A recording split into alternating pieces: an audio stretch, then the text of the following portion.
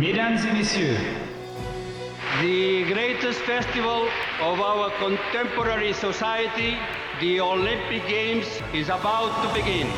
this is gonna be close. Oh! They're all completely gassed! They've given it everything on the global bucket! Oh, yeah! Go! Oh! Brilliant, brilliant, brilliant. But that is an Olympic championship. Ready? Hello, fans of Shuklistan, and welcome to another episode of Keep the Flame Alive, the podcast for fans of the Olympics and Paralympics.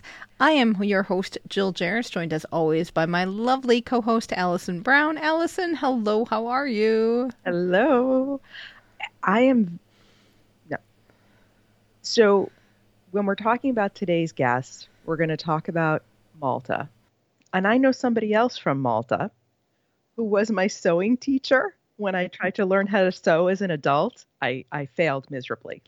I've got a bag and half a skirt. But anytime anyone mentions Malta, in my head, I hear her saying, no, not seam allowance. You did not measure for the seam allowance. So thankfully, our guest today was so incredibly lovely and has wiped out my Maltese trauma. Good. All right. Well, why don't we just get right to it? We talk a lot about getting more nations involved with sports and how the IOC wants to get more nations involved with sports, and especially smaller nations or nations in regions that particularly don't have a sports culture at the Olympics or Paralympics. So for a nation to be at the games, they need to have a national governing body in the sport. But what does it take to start one?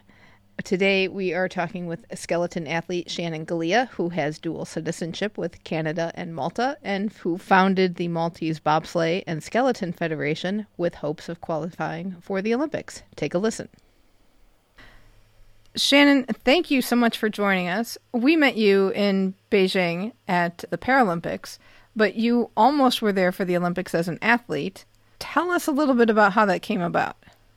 Yes, it's quite interesting. So this year I was an Olympic hopeful in the sport of skeleton, and it all started about 4 years ago when I started to look at the sport and think about, is it possible for me to qualify, and what does it take to get there? And as a dual citizen, Canadian and Maltese, I wanted to know what it would take to consider doing it for my second nation, because they don't have the sport, they don't have a winter sport culture.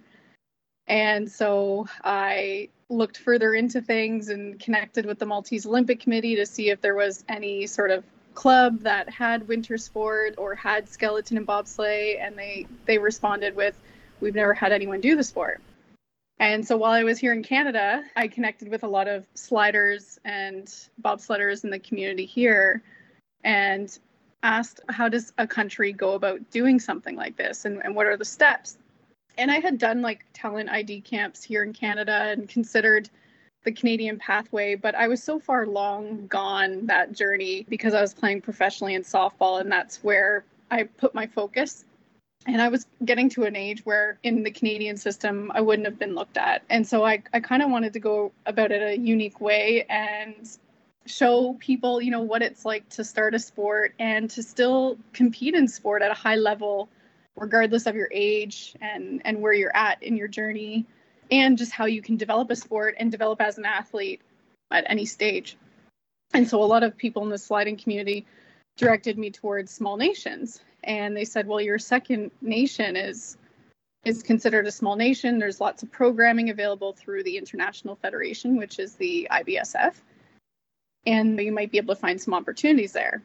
So after connecting with the IBSF, as well as the Maltese Olympic Committee, I got some ideas as to how this could come about and what are those necessary steps to go forward with.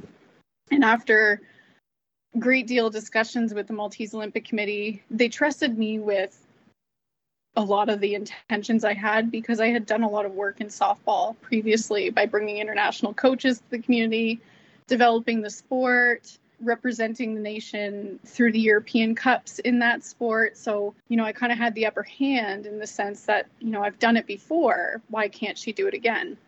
And so I took some time to look at what was needed to start something within Malta first, because in order for an international federation to essentially establish you, you have to be established in the nation first as a club or as a sport organization.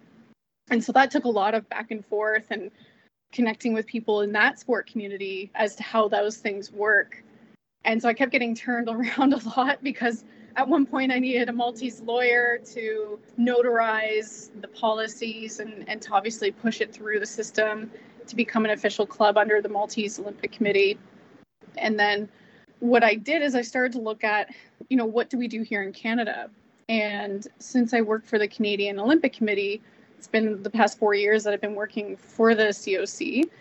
And I've learned from a lot of sport leaders that I'm surrounded by each day who are just inspiring and so helpful in learning and growing from. And, it was kind of a great way for me to understand and adopt a lot of the structures that we have here and sort of find a way to implement it and share with another nation. And so I started looking at some of our best national sport organizations here in Canada and how they're organized and what policies are in place. What are some key initiatives that you need to consider when you're starting an organization? And policies and starting an organization on its own is one thing. The other step I had to really get over was, can I see myself going down a sheet of ice at 140 kilometers? So that took at least a good year to really assess and to really thoroughly think about, because I'm an older athlete. I'm in my 30s. There's a lot of different priorities that come at this age, like career and family. And I kind of had my sport experience with softball, but this was more so to see what I could do to start something for a small nation who's looking to get exposure in winter sport, like our friends of the Jamaican bobsled team, who similarly did the same thing, and now their program has blossomed. So I kind of just wanted to see what it was like to be on the other side and to see what could come of it. And partly because I was very well connected to a lot of Maltese athletes in different countries that I had competed in for softball. So back in the 1970s and 80s, a lot of Maltese citizens fled the country because of the government being unsettled. And so a lot of citizens either immigrated to Australia or moved to Canada. And a lot of my family members split and I have half my family in Australia and some of my family in Canada. And there's pockets of Maltesers everywhere. So there's definitely like a really cool recruitment strategy that could come of this eventually. So that was kind of the first steps that I took. Was there's the policy and the establishing side to the story, but there was also the work on the ground physically, where I had the training part, like going to the gym and keeping fit. That stuff was relatively easy for me because I'm a phys ed teacher. I'd always maintained my fitness after I retired from softball. It's always been a big part of my life, and I like to coin it as training for life. I don't think I'll ever give up my fitness, but obviously when you're looking at a sport like this, it becomes very specific again. So your training does transition to a little bit of a different level. But once I had moved back to Canada, I started to take some trips to Whistler, took a trip to Calgary to go to the ice house to learn, what does this sport even look like? Because when I had done the ID camps here in Canada, the biggest flaw I wanted to share with some of the Canadian NSO here in Canada, the Bobsleigh and Skeleton Canada, was, you go to these ID camps and they give you a squat test, they do your sprint test, they do all these fitness tests. But there's no true attachment to the sport. There's no culture. So as an outsider, I thought, well, I can put up these numbers and get a coach and bring my numbers down for whatever level you need them to be at. But I don't even know if I could physically see myself go down a sheet of ice. Like there was that element missing. And the accessibility to the sport is extremely challenging, especially even as a Canadian athlete. All of our athletes in the sport tend to live in the West Coast. Anybody from Ontario and Quebec will have to eventually relocate because the access to the facilities are out west. So athletes who are born, raised in Calgary have the ice house. They have the exposure to the sport. They can easily train and see themselves at a much earlier age try the sport. And typically with the way they recruit in this sport in Canada, it's called a second generation sport. So athletes who retire from collegiate sports and don't pursue the professional route often go into doing these ID camps because it's their last shot at maybe considering their Olympic dream. And for me, it was just I was ready to leave softball. I had my fun. I played to the highest level that I played, and played here nationally in Canada. And I was just happy with my journey. And we were out of the Olympics up until Tokyo. Even up until 2017, 2018, we weren't in the Olympics. So my Olympic dream shifted immensely at an earlier time in my life, because I knew that playing internationally was going to give me that fix, and it was going to give me a much more, I'd say a lot of my teammates who played on Team Canada, they sometimes would say, Shannon, you did it right. You went overseas and you lived in different cultures, you learned the languages, you grew the sport, you got to develop it. And so I learned a lot through all that experience about sport development, sport structures in different countries, how they funnel their pathways from the school system to the collegiate system to their national team programs. And I got to experience that in all the different nations I played in, but then always reflected back to how awesome Canada has it in some of the structures that we have here and the programs that we implement. You know, we're not perfect. There's so many things that we're still continuously working on as a nation, and so are many other countries. There's always a new initiative or a new way to look at sport from holistic perspectives, and I think that's what continuously lights my fire. And so that's where my Olympic dream kind of put on pause. And, you know, I always would tell those girls, just you wait.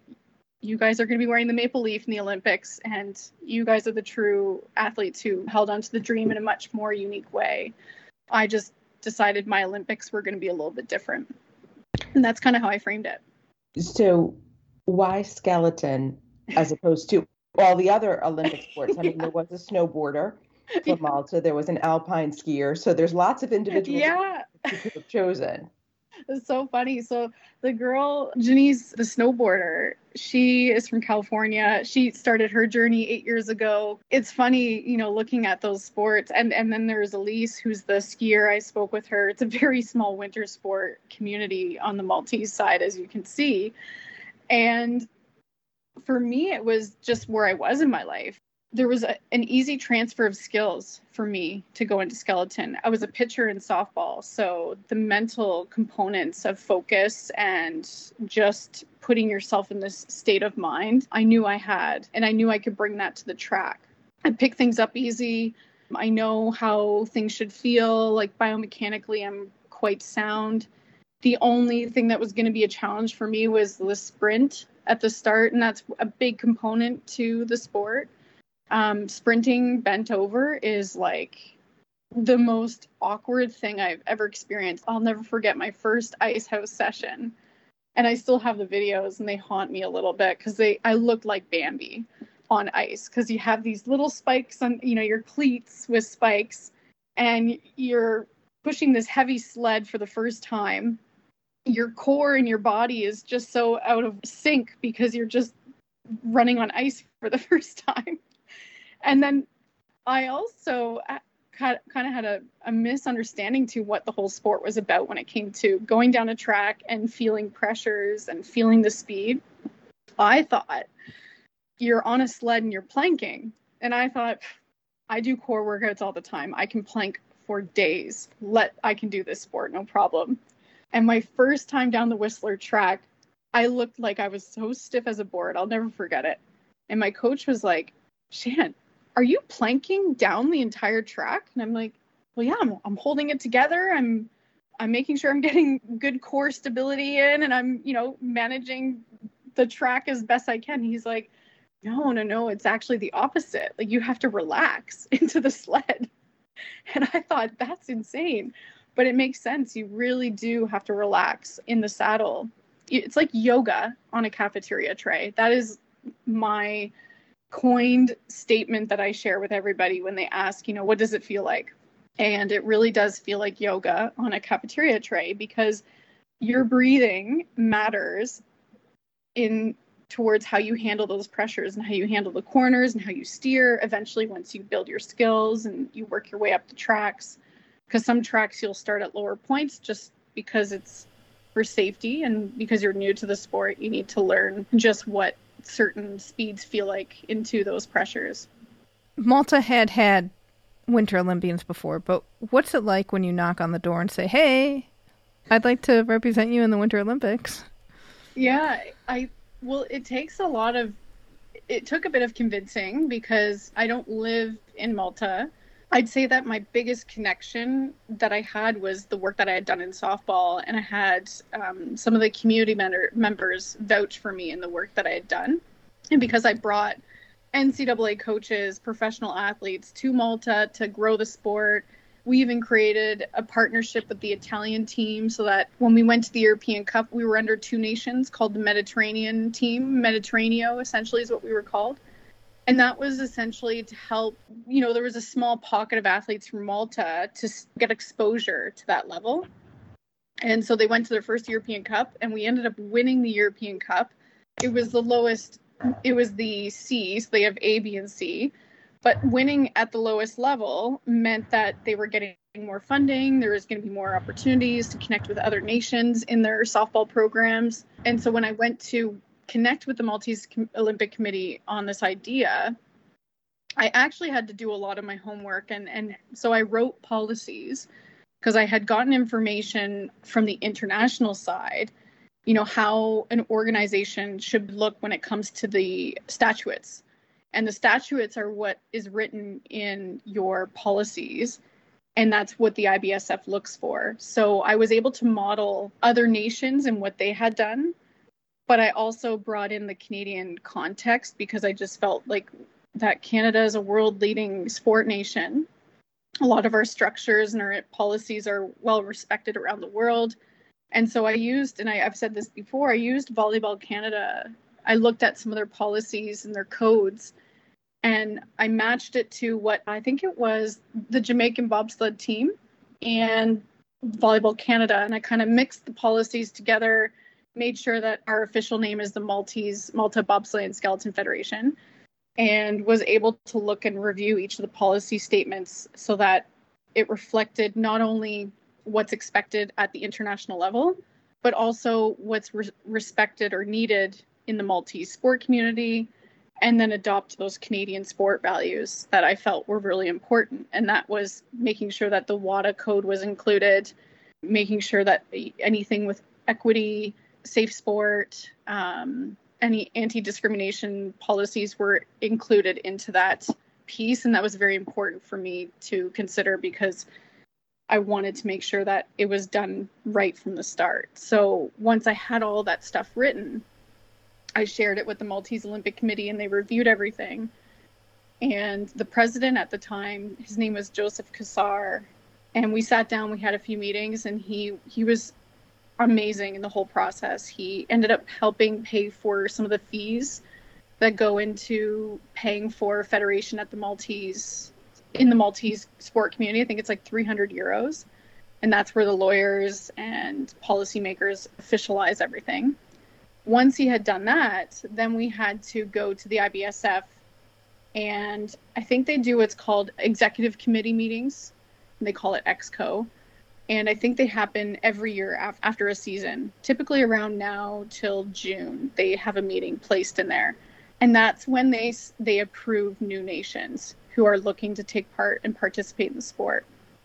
And so I think it was like May 2020. I had finally sent all the paperwork off by, I think it was the fall of 2019. So COVID hadn't happened. I was going to some training camps in Whistler, but I was still also like, not all in because I was in the sense that I was taking all the opportunities I could when it came to training camps. But I also didn't have a federation. So I didn't want to just, I'm 30, at this point I was 32 years old. 31 years old. I wanted to make sure that I was investing in it right when I knew it was going to be legitimate. So I kept my training up. I would go to the tracks when I could. As an international, technically, I was still able to pay some of my fees as a Canadian because I technically didn't have a nation established yet. So their coaches were really kind in keeping me as a Canadian development athlete, which was helpful.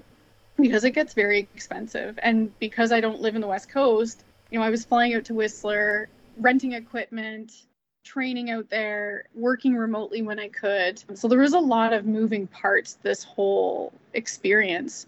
And then once COVID happened, the executive committee had their final meeting.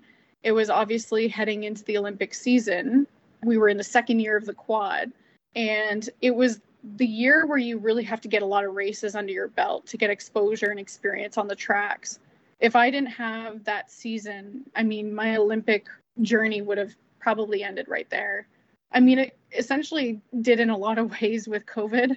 It made the access to tracks challenging. Being new to the sport, you're still understanding how a lot of things work on the organizational side and the admin side, let alone adding in the layer of COVID to do all your testing, all the protocols, and it varied country to country with what those protocols were. And then you had to worry about just getting down the track safely. So there was just so much taken on. But that May of 2020, we officially got the email from the IBSF that Malta has been welcomed into the sliding sport community. And it was really exciting because it was obviously the start of this Olympic journey. And the qualification period had to start, which meant I needed to get what was called a 5-3-2. And that is the rule for any athlete to qualify in sliding sports. You have to be experienced. You have to have 5 races on 3 different tracks within 2 years before the Olympic Games. So it eliminates countries coming in the last year and sandbagging their way into the Olympic Games. And it's a fairness thing. It's saying, I've been connected to this sport and I've been invested as a nation. You're taking part in those races and participating and being a part of the community. And there's still a lot of things that I still wasn't able to do to officially make myself feel a part of the community. I got to really get to know a lot of the athletes this year because I was training so much in Canada due to COVID. There was no real connection to other athletes from other nations leading up to the games in that first year. And those connections are extremely important because small nations tend to pair up with smaller nations, or they pair up with bigger nations to get that support. And I only had so much networking abilities because of just the access. So a lot of work. So here in the United States and for you in Canada, we think of the Olympic Committee as something very large, very complex, very corporate. And you just kind of called the Maltese Olympic Committee. What does that actually look like? How many people is that? What's the office like, and how is that relationship? Yeah. I could honestly say that working for the Canadian Olympic Committee would have been a big help in that connection. It was great. I only knew the president and I think one other lady who's in the education space. And because I was a phys ed teacher and I had done work in the sport development space, I was able to kind of show and explain, these are some of the ideas that I have for you. And it was more like a pitch. It was, this is what I can offer for you. These are some of the ideas I have. I would love to help in any way I can, essentially. I don't know how big the Maltese Olympic Committee is, but I do know it's quite small and it's volunteer basis. So a lot of these smaller nations, when we go and we look at an Olympic Games, we see the prestige in what these nations put out to get their athletes there. But behind the scenes, some of these nations are organizationally very, very small, and the administration is very taxing. And they're the ones leading sport initiatives in their country. And what's also fascinating when I connected with Joseph to understand how it's, because each Olympic Committee is either attached to their government, there's obviously some sort of relationship to their government, or they're self-funded and privately funded. And that's what I've learned, obviously, working here at the Canadian Olympic Committee. There's a lot of influence from our government, and that's how most nations operate, because that's where that additional funding comes from. And in Malta, because it's volunteer basis with maybe some stipends, I can't really speak to that because I don't know entirely what that is, but I do know that some of the committee operates on a volunteer basis, and there's a disconnect when it comes to the education system. So when I had done a lot of work in softball there, I had learned that a lot of kids don't have sport or physical education in their timetables in school. And I think that that's a challenge no matter what country we're in. even in Canada, if I had it my way as a teacher, the kids would be outside learning. And I mean, obviously not in the winters. Well, actually, no, they should be. You got to celebrate winter. If you're Canadian, you're going to be celebrating winter. But our kids aren't playing enough. And that's quite inevitable in a lot of nations. And in Malta, because tourism, it's an island nation, tourism is the biggest driving force of the industries over there. So when summer comes, forget sport. Kids are not doing organized activities. They're very connected to their family, and they're going on holidays, or they're contributing to the tourism industry. And so it's one of those things where you think you want to make change, but you can't just come in here thinking this is what's needed when you really don't know culturally how that country operates and where the gaps are. So it was a bit of a learning curve for me, because I'll never forget, I went to my first camp with these kids for softball, and I thought they were on a different level. I had no idea what their experience was. So I had all these drills planned, I had tons of activities, and I had to scale back completely on my plan. They were out the window, actually.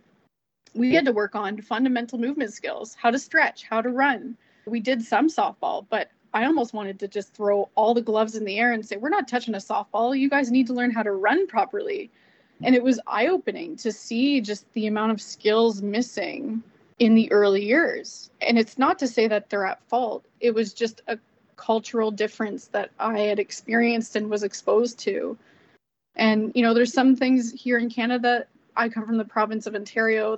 That's where I teach.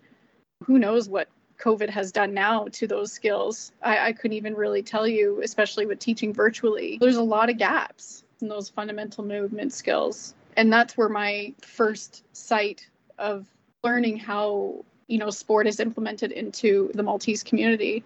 And I still don't have a full grasp on it, to be honest. And that's what this whole initiative was supposed to be about, was to hopefully bring some sport organizations together into creating a pathway for athletes to get into winter sport, connecting with the track and field clubs. Formula One racing is big, and race car driving in Malta is quite big. And they're actually known to be, I spoke to the Jamaican bobsled team coach. He said, if you want athletes to get into the sport, don't always look for the sprinters. Look for the drivers too, because a big piece of this, there's the fear part that you have to get over, but there's also this innate understanding of pressures and how to drive under these pressures that isn't taught in a sprint and other skills, right? So it's a whole other headspace. And I think that's what's been so fascinating about transitioning from softball to a sliding sport where it's, you got to make it down alive, essentially. So it's quite a unique mindset to get into. How familiar were you with Malta before you started this process? Did you speak the language? Had you visited there many times? I know you said you did softball drills, but even before that, had you traveled there as a child? My first trip to Malta was in 2012. I didn't visit as a kid. My dad immigrated to Canada when he was 8 years old. And once my sister and I were born, he spoke the language, but would never, ever teach it to us. Partly because he was ashamed of the language and what it did to his transition to Canada. It held him back in school by a year. And so he didn't want that to happen for us if we were picking up another language. His mindset now towards languages has definitely changed because we see the benefits of being bilingual. But it's also a very, very particular language. It's not like German or French. It's a language spoken on the island. So it wasn't going to really benefit me, but it would have been nice to have been connected to my grandparents and extended family differently through language. And it's such a phonetic language that even now there's a big fear in the community that youth in Malta are speaking less Maltese because of the last country to occupy Malta was the British. And so English is very easily spoken there. And because it's so easily spoken, a lot of youth are not really picking up the Maltese language as much. They're speaking more English than Maltese. So it's going through a bit of transition, and it's become a bit of a fear in their community because they think it might become a lost language in decades to come, because it is a very challenging language. It's Italian, Spanish, French, and I want to say Arabic, all mixed in one. It's insane. And I had no idea as a kid that was what the language was. And even when I told people, as a kid, you're sharing show and tell about who you are. And I always thought it was just a fun thing to share because no one ever knew where the hell it was from. Like, see that little island underneath Sicily? Yeah, that's where I'm from. And it was always interesting to me to realize how unknown the place was and how remote it was. And so, I learned a lot about my culture through my grandparents, because they were European snowbirds. They would stay for part of the Canadian summer, and when they come home after 6 months, they were speaking fluent Maltese. They would bring home all the food, and our family celebrations were always about food, and probably why I'm a big foodie still to this day. But yeah, it's quite fascinating to understand where you come from, and as you get older, how your connection to it can really open your eyes. So my first trip, yes, was in 2012, and I pretty much went back every year once a season. Whenever I was playing softball over there, I'd always do a quick trip to visit my nenu, who was my grandpa. And we would travel together, and we would do little trips on the island. And I was probably one of the only grandkids who really spent a lot of time traveling with him. Other family members had done big trips once in a while, but I was the one that consistently, at Christmas time, he would nudge me and he's like, "Where are we going next time?" Whenever I was in Europe. So he was my little travel buddy. And gosh, the guy could stay up so late. All those elderly people in Malta, like, they party crazy. I was like falling asleep at 11 o'clock, and my nenu's still celebrating.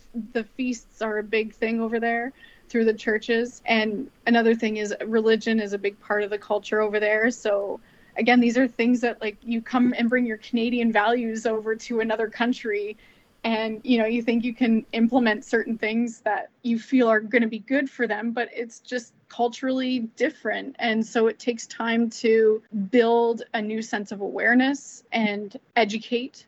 I think it's education first and foremost. And that's a piece that I still don't fully have an understanding on, because I get different stories from different community leaders on how those timetables work with sport. And I could definitely tell you the gender equity in sport over there is quite low.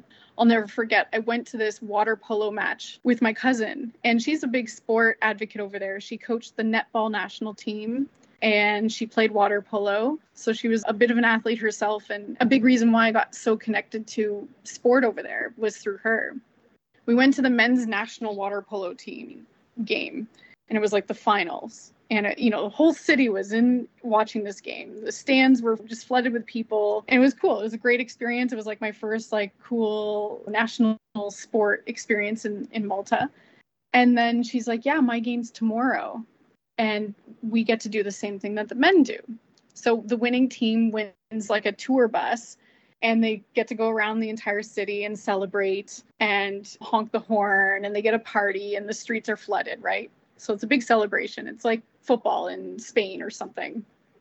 Next day was her match, and her team won. They got a bus, but not one men's player from the same club came out and watched the women's team compete.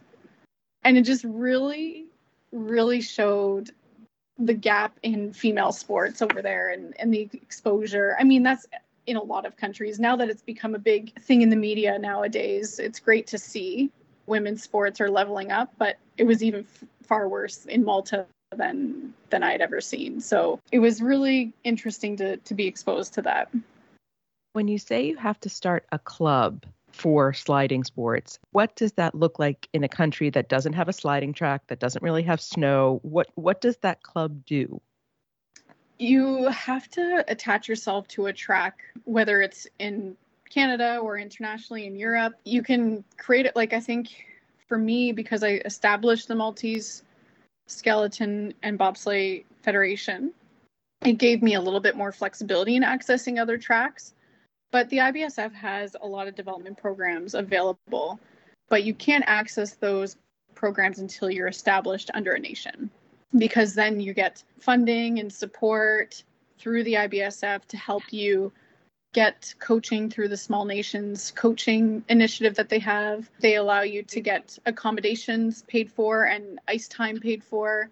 So there is a great deal of support that they offer. But unfortunately, with COVID, when it happened, I was given, I think, 5,000 euros to help my first season. And I got another additional 5,000 for the second season, but it goes fast. Like, by the time you pay a hotel, flights, and track time and race fees, like, you might get 2 races out of that. Plus your equipment. Equipment is like what determines almost your success in this sport. It's a whole other field of learning when it comes to equipment and how it works on the track and how it works for you as an athlete. So when it comes to starting a club, it's more so about doing the learn to slide sessions in a place that has a track. And then once you get that experience, the sliding sport community is quite small, so you could easily get connected to the right people who could direct you to those contacts on taking those next steps. It is quite small, I would say, especially when it comes to the European side of it, which I didn't get experience until this year. So if I was living in Malta, my home track would ideally be probably Eagles in Austria. It's probably one of the best tracks to learn on. It's known as a gliders track.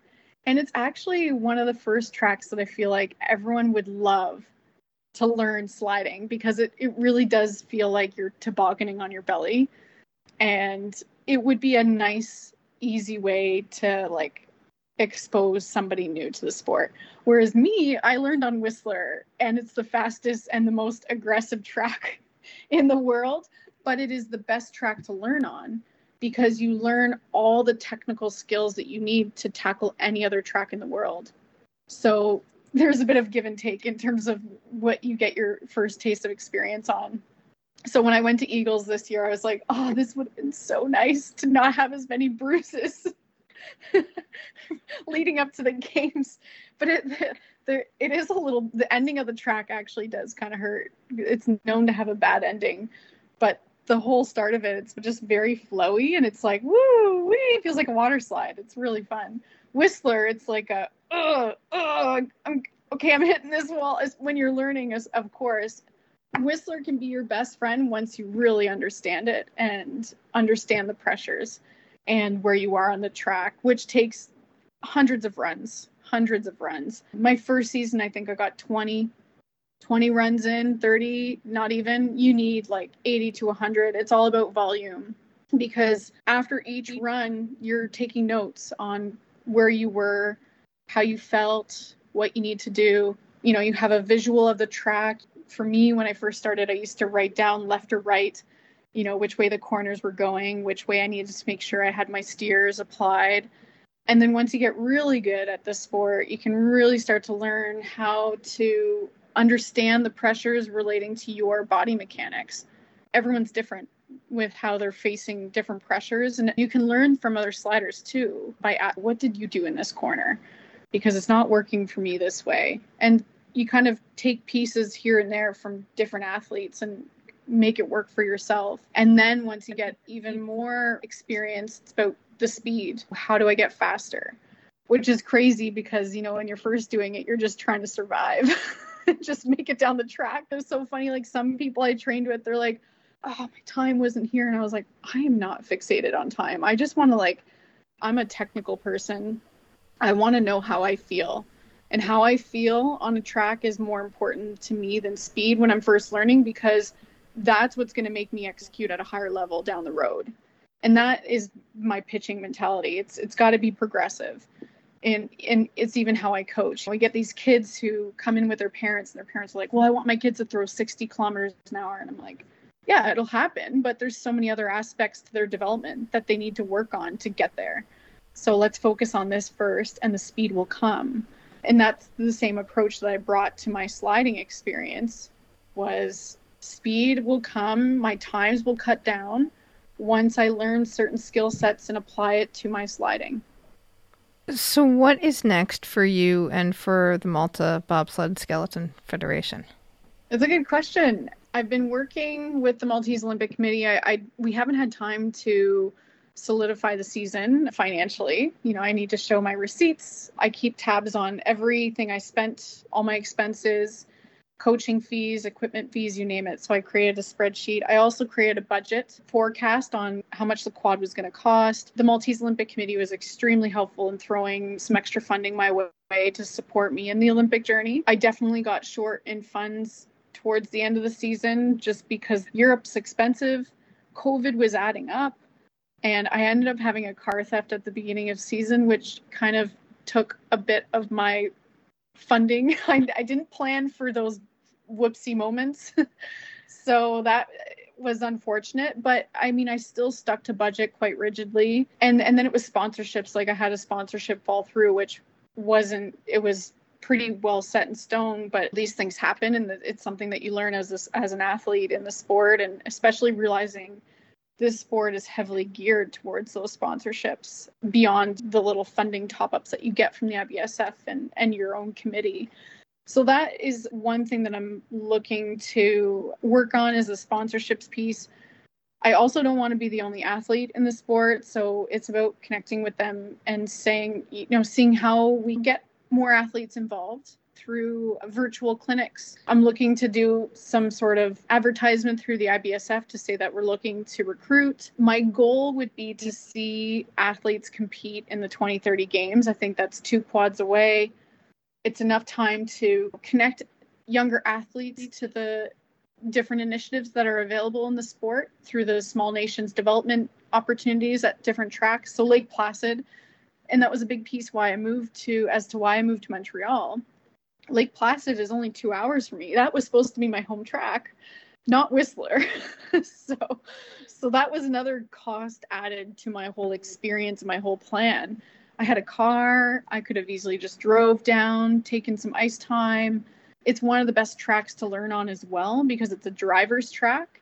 It can get just as fast as Whistler, but it's a little bit more technical. And that technical experience can really, really help you on a lot of the European tracks because there's a lot of features that track has that are easy for you to take away. Whistler is just known to be fast and aggressive, and you just learn how to take speed. Those are the differences between those tracks. But yeah, the Small Nations development programs typically are stationed either at Eagles in Austria. Lake Placid is typically where they have it in North America. Park City is another great track where you can get exposure to learning to slide.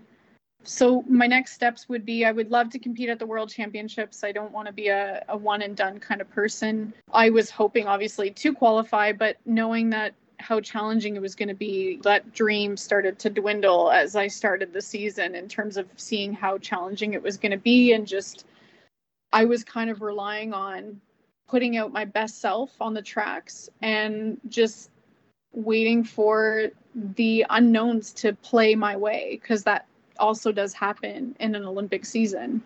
So I would like to attend the World Championships, which are next year in St. Moritz. It's one of my favorite tracks. It's the most beautiful track in the world. It's outdoor, it's man-made, and it's outside, it's outdoor, it's natural ice, and it's just as important as the Olympics, I think, when it comes to a World Championship. So that would be a really great experience.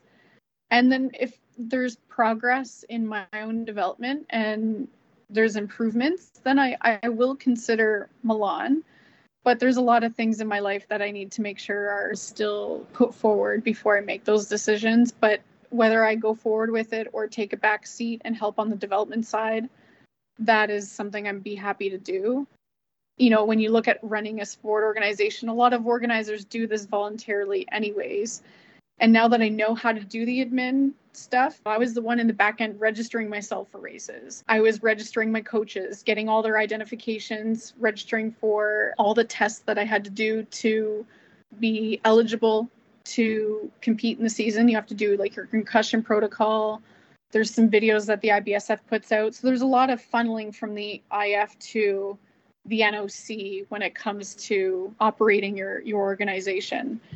And I shouldn't say NOC, it would be National Sport Organization. So I thought that was really cool to get that exposure with learning how an international federation operates, how their policies and procedures are implemented into your own sport organization, and just how that information flows from top down. Excellent.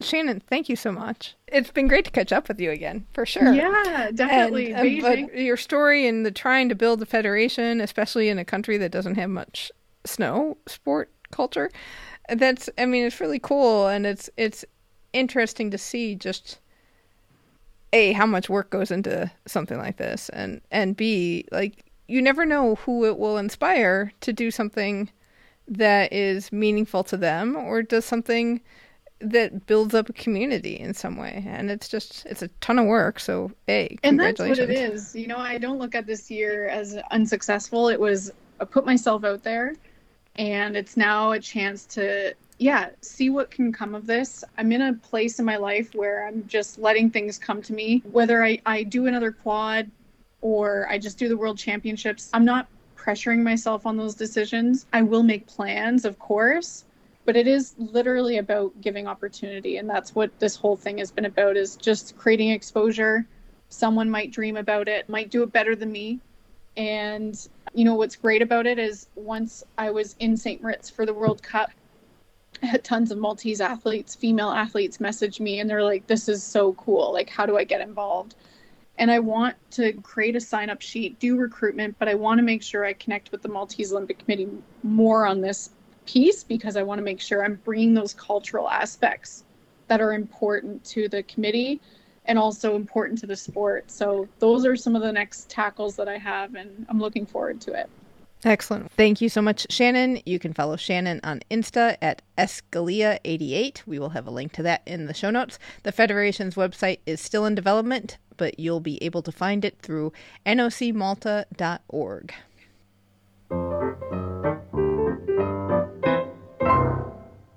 That sound means it's time for our history moment. All year long, we are celebrating the 30th anniversary of the Albertville 1992 Winter Games. Allison, it is your turn for a story. What do you have for me? Okay, I do not have figure skating this week. I decided to give it a rest. I have Jordan at the Winter Olympics. Whoa. Yes, the country of Jordan has only appeared once at the Winter Olympics at Albertville 1992. And it was none other than luxury real estate developer Mohammed Hadid, who is the ex-husband of Yolanda Hadid, who appears on The Real Housewives of Beverly Hills, the father of Bella and Gigi Hadid, who are famous models. And would you like to know what sport Mohammed competed at? Yes, because I'm speechless. When I saw Mohammed Hadid, I went, wait a second, the model's father? What? He was a speed skier. He basically did it as a lark. He was friends with other speed skiers. And they said, you should give this a shot. And he says he did it to bring some attention to Jordan, kind of like what Shannon was talking about, to bring more attention to sports in countries that don't normally have winter sports. He reached 118 miles an hour, but he did not reach the finals. So he technically does not have a finishing place, because if you're not in the finals, you aren't placed. But he has continued to be involved in the Olympic movement to the extent that he had a lot to say recently on TMZ about the Russian ban. Oh. Yes, which he was very in favor of, and says doesn't know why this didn't happen sooner because of doping. So he's very up on this information. Of course, as he was speaking, he could barely move his face because it is so pinned, which kind of made sense why he likes speed skiing so much, because it would blow its face back like a facelift. And another interesting thing was he was one of the oldest competitors in 1992. He was already 43 years old. That's incredible.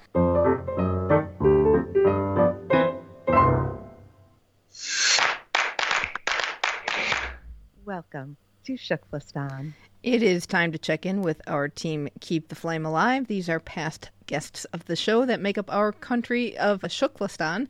First off, congratulations to canoeist Andres Toro, who is named recipient of the Olympic and Paralympic Torch Award in recognition of outstanding service to the U.S. Olympic and Paralympic movements. Racewalker Evan Dunphy won the Canadian national title in the 20K race walk with a time of 1:23:24. Sticking with Canada Track and Field Nationals, Ness Murby became the first openly trans athlete to compete in the Canadian Track and Field National Championships. He competed in men's discus para-ambulatory and finished fourth. And Michelle Carter has announced her retirement from athletics. She placed 8th at the USA Track and Field Champs, and she did not make the world team. In a way, I'm very sad she's retiring, but in a way, I'm not, because she is incredible. Like, I just am excited to see what she does next. She is not done, that's for sure. Also at the USA Track and Field Championships, hammer thrower Deanna Price placed 4th. She has a bye into Worlds, so we will see her compete in July. Mallory Cumberford was part of the bronze-winning 4x100 freestyle relay team at the FINA World Championships. And also at the FINA World Championships, reporter Nick Cardy did his first poolside assignment for NBC, doing live interviews for all 8 days. If it's like your first time, do they throw you into the pool at the end of the championships? I don't know. Sorry, Nick. Did I give somebody an idea? And at USA Shooting Nationals, Ginny Thrasher took 13th in women's air rifle and the bronze medal in women's small bore rifle. We have some update on our modern pentathlon novella. So the Modern Pentathlon, the Federation, the UIPM, they are testing obstacle course racing, as we mentioned. Listener Meredith posted some pictures in our Facebook group of what they have tested, if you want to take a look at that. If the obstacles look a little familiar to you and you are a fan of Ninja Warrior, or Sasuke, as they call it in Japan, it's because they used actual sets from Tokyo Broadcasting Systems Sasuke or Ninja Warrior shows, because there are some editions of it in countries in Europe, so they could bring the sets in from there. And so they had wall flip and parallel pipes and tire swing, and they had a warped wall kind of thing. Ninja competition obstacle course racing is one of 2 types that they're testing. So that's what's happening to replace riding so far. There was, I would say, mixed reaction. I think the modern pentathletes realized that this type of obstacle course racing takes a much different type of strength than they have. Because ninja courses take a lot of upper body strength, and I don't think modern pentathletes had that same kind of upper body strength. Maybe they do, but it's different. Fencing and swimming are very specific upper body strength. Yes. I would think, I'm not a fencer or much of a swimmer, but it's more of a long muscle versus a short twitch muscle. It's kind of that flowing strength, as opposed to, if I don't catch this beam, I'm going to fall 20 feet in the air from the air. So kind of a different pressure there.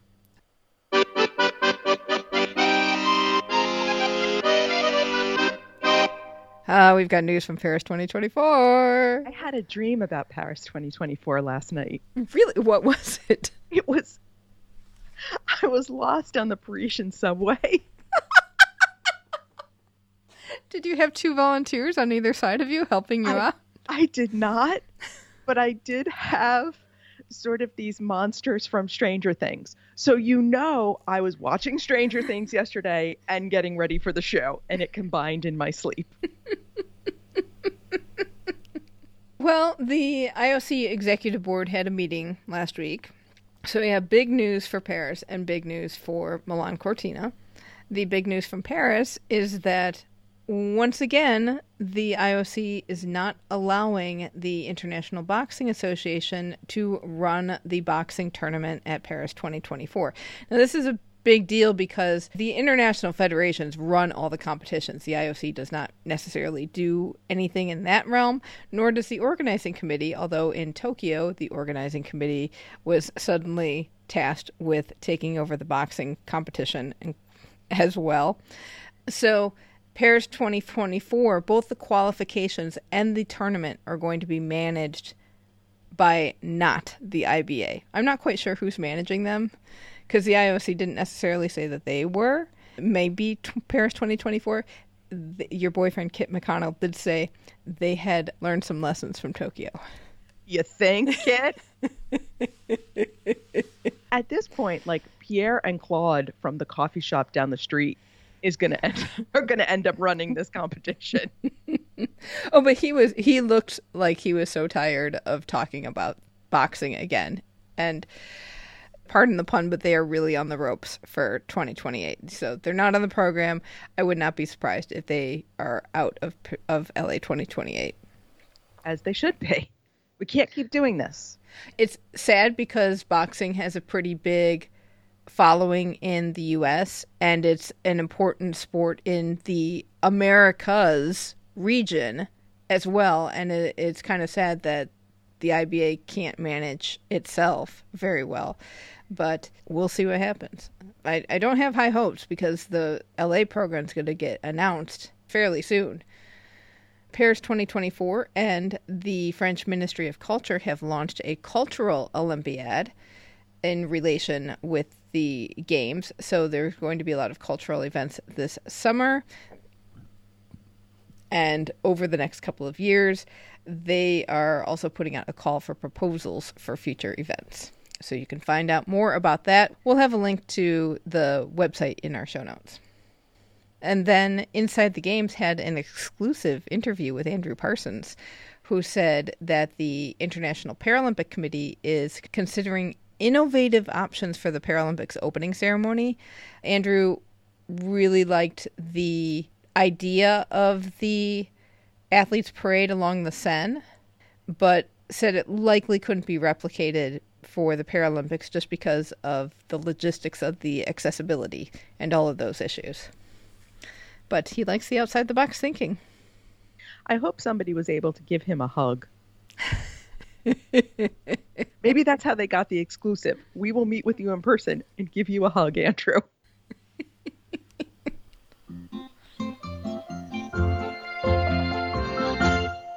Milan Cortina 2026. This is not their fault. Well, later on, they're going to have stuff that's their fault. So absolutely, but this one is not the Italians' fault. Okay. So the sports program has been finalized. Again, plan on hearing more gender equity than ever before. Quotas is going to be 2,900 athletes at these games, for the Olympics at least.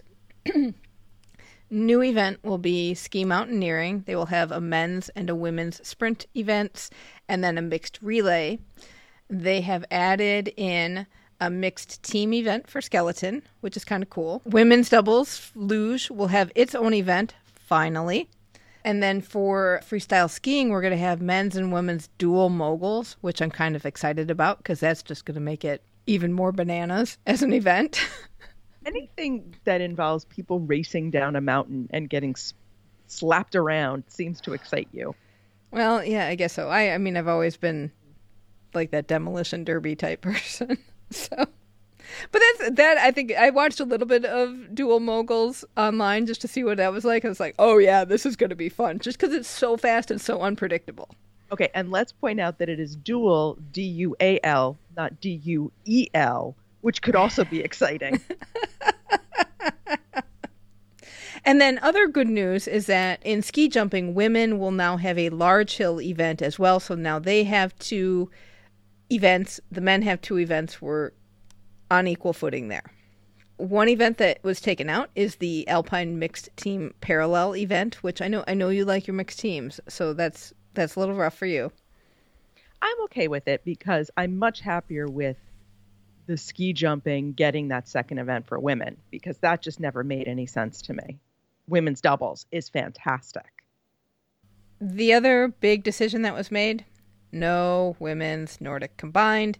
If you listened to our interview with Annika Malasinski last week, she was really hopeful that it would be included, and it wasn't. And the shocking thing is that the men's event might be out for 2030, and the only reason they're keeping it on is because so many athletes have already been working towards 2026 as a goal, and to take that away from them would be undue punishment. I mean, it's one thing to pull the Alpine Mixed team relay race because nobody is training specifically for that one event. Those athletes are going to be in other events. But if you pull an entire sport basically out with so few years to go, that would really be kind of cruel. Exactly. And they said that the issue with Nordic Combined is that too few countries are participating in it, and it's too Eurocentric. And that is true, I would say. The other problem is the sport has low viewership and engagement numbers when it comes to the Olympics. The interesting thing is that listener John in the Facebook group pulled together some really interesting numbers. He crunched some numbers and said really biathlon is the one that has less representation on the medal stand. Because that was another thing. Representation on the podium for Nordic Combined is very Eurocentric. But listener John found out that the number of medals that have gone to non-Europeans, Nordic Combined, 11 out of 120 medal opportunities, so that's 9.2%, have gone to non-Europeans. Luge, 5.2% of their opportunities. Cross country, 2% of their opportunities. Only 11 medals out of 544 opportunities have gone to non-Europeans. Biathlon, 1 medal out of 287 possibilities for 0.3%. Wow. How I read the decision on women's Nordic Combined and Nordic Combined in general was it wasn't just the medal opportunities, it was participation as well. Yeah, that there's just not enough countries coming in. Right. And when you look at something like biathlon especially, it is not one or two European countries. You basically have every country in Europe who's got a biathlete out there. And you see a lot of different, even though it's Europe, you do see a lot of different European countries on the medal stand. Yes, and you do see representation. Like over time, you have representation, solid representation from Canada, U.S., Japan has been in the games or in biathlon for a long time. China's been in. We'll see how much they stay in going forward, but they have been in, and they do rather well for a country that doesn't have participation. I think biathlon's thing is that they have a rabid fan base. Right. Those World Cup races are huge. They're Super Bowl-like events in some of these places. So to pull this out of the Olympic program would be devastating to those fans and take away a whole fan base from the Olympics, which would make no sense. Right. And I'm sure Nordic Combined has its share of fans, but I don't think it's as spread out as it could be, because I have a feeling that they may have looked at numbers if they have like an Olympic Channel equivalent, or NBC probably shares numbers about what's on Peacock in terms of viewership. And you look at Nordic Combined versus biathlon, and I would imagine that some of those numbers are just very different. So Nordic Combined's got its work cut out for them. They, of course, are very disappointed all around. It is disappointing to have this kind of put in your face, but, you know, gotta say, the IOC just and granted, they move so slow, but they are really like, we have had it up to here with a lot of sports, and we are just about done with all of you. Papa T-Bach has had enough. He's putting you all in the corner. You all have a timeout, and you're going to have to show you have learned your lesson. Mm-hmm. Some more tough news. Milan Cortina has no money. Color me shocked. There's an Italian publication called Il Fatto Quotidiano. They have noted that the committee has been in the red for 2 years. They have forecast that they would be able to get 550 million euros in domestic sponsors, which would be about 35% of their total budget. They don't have any contracts signed yet. And the IOC is going to contribute about 39% of the budget. And they will also get ticket revenues, but, you know, those aren't coming right now. Those will be a while in coming. Don't know what's going to happen. Don't know if the government will be in there to bail them out, but we shall see. The same news outlet also noted that the Cortina mayor just got defeated in an election. And he was a big proponent of the games. The new mayor of the area is going to be Gianluca Lorenzi, and he said he would, and I've got this via Google Translate, so he said he'd be looking at the Olympic bobsled track for sure. This will be interesting to see what happened. On the 5th of June, a bunch of environmentalists climbed Giao Pass in Italy up in the Dolomites, and they wanted to raise the Olympic alarm because there's a bunch of issues to be resolved, they say. There's the bobsled run, which is going to cost 61 million euros, and they now predict that it's going to have a 30% price increase from inflation, and also a budget deficit of 400,000 euros a year for the next 20 years. And another problem is the Olympic Village that will be in Fiames, which should be temporary, but apparently requires what Google Translate says is urbanization works. So I imagine there's some infrastructure stuff that needs to happen for this. Shocking. Who won't be lending them any money? Who? The Swedes. And they're all sitting there saying, you could have avoided all of this and had your IKEA flat-packed Olympics if you had voted with your head and not your heart. Yes. And given the fact that we've had COVID, there is a war in Europe and inflation everywhere, the IOC would have done better to vote with their head at that point. Thankfully, we have this new bid city commission. So hopefully that makes it a little bit more sustainable is not the word, but hopefully it makes it a little bit more practical in the choice of host city. New Norm, we're counting on you. Oh my gosh, you better have that pocket protector in at all times, Norm. That is your protection against the heart. It's like a heart shield, the pocket protector. Norm better get new glasses, make sure their prescription is up to date, because this is going to be a rough go looking at this budget. Speaking of the host city commission, we have 2030 news. The Spanish bid is out. They cannot get along. The two regions that were going to be in the Pyrenees, they just can't make it anything work, so they have pulled out. The U.S. OPC went over to Lausanne, and they had a meeting with them. They've also had, I sat in on a U.S. OPC media call, and they said they're ready for when the IOC wants them.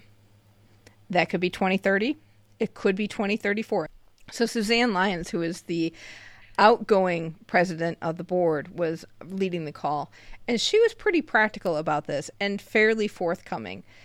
And she said, look, we've got the games in 2028. Having back-to-back games in America would be tough from a sponsorship thing, also tough from a global perspective, because, hey, guess what? Not everybody's happy with the U.S. government pulling the diplomatic boycott of Beijing. So, okay. We got that. They're not necessarily not thrilled with the Salt Lake bid. I think the Salt Lake bid is probably very well put together and very easy to put into place and activate. It's just that the government in this country is not appreciated by everyone around the world, and the optics of having two games in a row in the U.S. would be an issue. So I know there was a little gossip talking about doing the same thing for 30-34 that they did for 24 and 28. So they awarded Paris and LA at the same time. And now the rumor is we're going to award possibly Vancouver and Salt Lake at the same time. Could be. Don't know about Sapporo either. So we do have 3 cities still who are fairly far along in their bid process, who have things fairly thought out and some plans. Nobody's been invited yet to that targeted dialogue stage, which is the next one. They're all in still that first conversational stage. In the fall will come, hey, we will invite you to targeted dialogue, and then the next few months will be the big push for a decision. So they're not Instagram official yet. We're not exclusive. Still dating around. So we shall see. We would like to give a big shout out to our Patreon patrons who keep our flame alive. Find out more about patronage at patreon.com/flamealivepod. And if ongoing patronage is not for you, you can also look at flamealivepod.com/support for several options for one-time donations. So that is going to do it for this week. Let us know your thoughts about this week's episode. You can get in touch with us by email at flamealivepod@gmail.com. Call or text us at 208-352-6348. That's 208-FLAME-IT. Our social handle is at FlameAlivePod. And be sure to join the Keep the Flame Alive podcast group on Facebook. Next week is the start of the World Games, which is another global multi-sport event that has IOC support. So we're going to learn a little bit more about them and talk with an athlete who competed at the last World Games. So thank you so much for listening, and until next time, keep the flame alive.